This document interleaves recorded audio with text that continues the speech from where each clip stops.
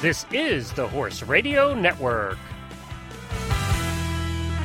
This is episode number 592 of Horse Tip Daily. A different horse tip, a different equine topic, a different equestrian expert every day. Horse Tip Daily brings the world of equine knowledge to you one day at a time. Today's tip is brought to you by ECOGOLD. Visit them at ecogold.ca.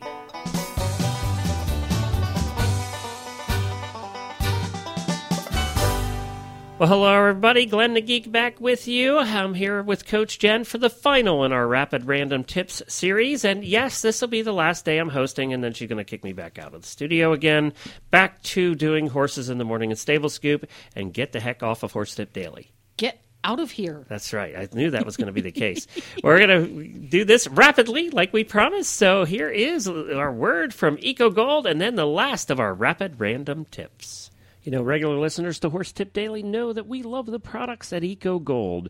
Well, there's others that love the products at EcoGold, too, that are a little better riders than I am. And one of those is Kyle Carter, the international eventer and well-known in the eventing community, and just a fun, lovely guy, a good family man, too. And here's what Kyle has to say. Well, I came across the saddle pad the first time when I was over at Burley, and one of the Canadian riders was riding in the saddle pad, and I got to try it in a schooling session. I loved it, and I actually stole the saddle pad from her and used it on cross country at Burley. It is bar none the best saddle pad out there. We get given saddle pads all the time because people want you to ride with their logo on your horse, and I've reduced every saddle pad in my string to EcoGold for the major competition.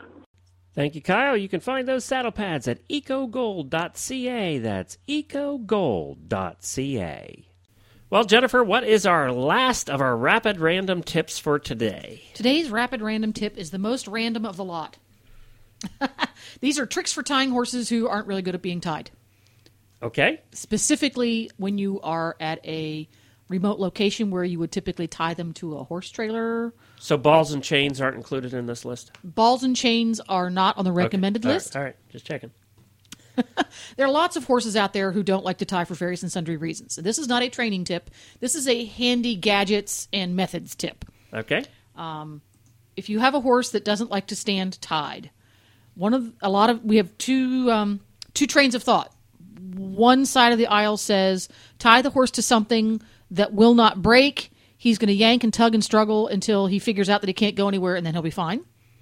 And the other side of the aisle is tie the horse to something that will break and break reasonably easily so that he does not endanger himself getting hurt, hurting their neck, getting loose, etc. So we have those two sides of the aisle. We're not addressing the side of the aisle you're on. These are just things that I've tried in the past that have been useful for horses that don't tie well. Instead of tying the animal directly to a horse trailer, tree, or fence post, bicycle inner tube is a very handy device. Put it around whatever stationary object you need to tie them to, and then put their lead rope on the inner tube. You see a lot of that in old farms. Seem to have bicycle inner tubes around. Yes. I recommend bicycle inner tube because it's just easier to handle than a automobile inner tube, and a lot of cars don't have inner tubes anymore. They're inexpensive. You just go to the bicycle department of at your local superstore, or steal them out of your children's bicycles. Either or.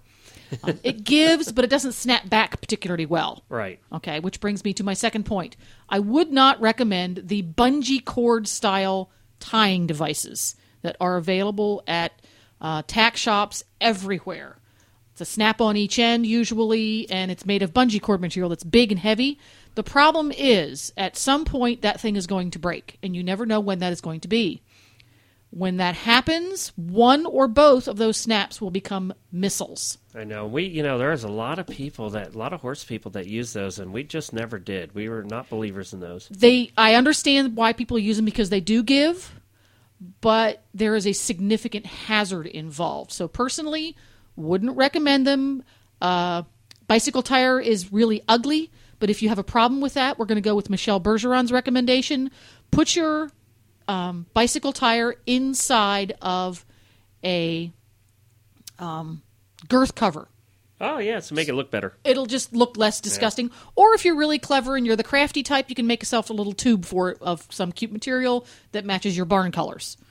And it's much safer because when it does snap, it's not going to have the same ricochet effect as a bungee cord would. There is one tying device, and unfortunately I didn't write down the name of it, available on the market that is made out of a genuine bungee material in that it stretches out, but it does not snap back.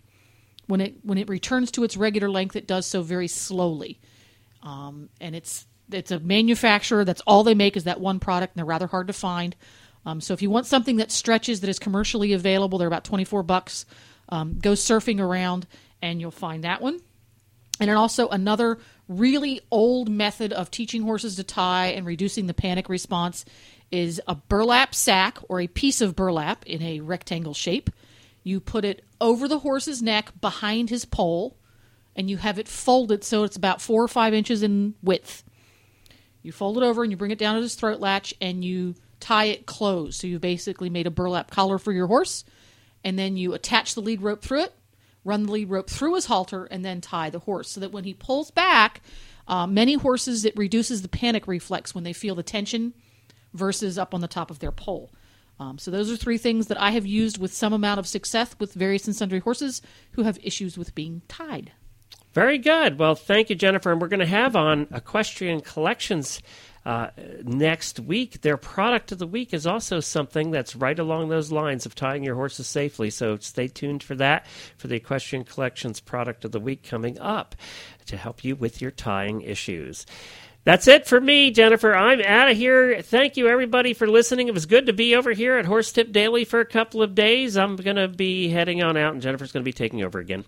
But it was good to be here. Thank you so much, and don't forget to join us on Horses in the Morning or any of our other 9 shows at horseradionetwork.com. Until next time, have a great ride, everybody, and be safe. The Horse Radio Network and the Horse Radio Network hosts are not responsible for statements of guests or their opinions. Use your own judgment when listening to the tips provided by the experts on Horse Tip Daily.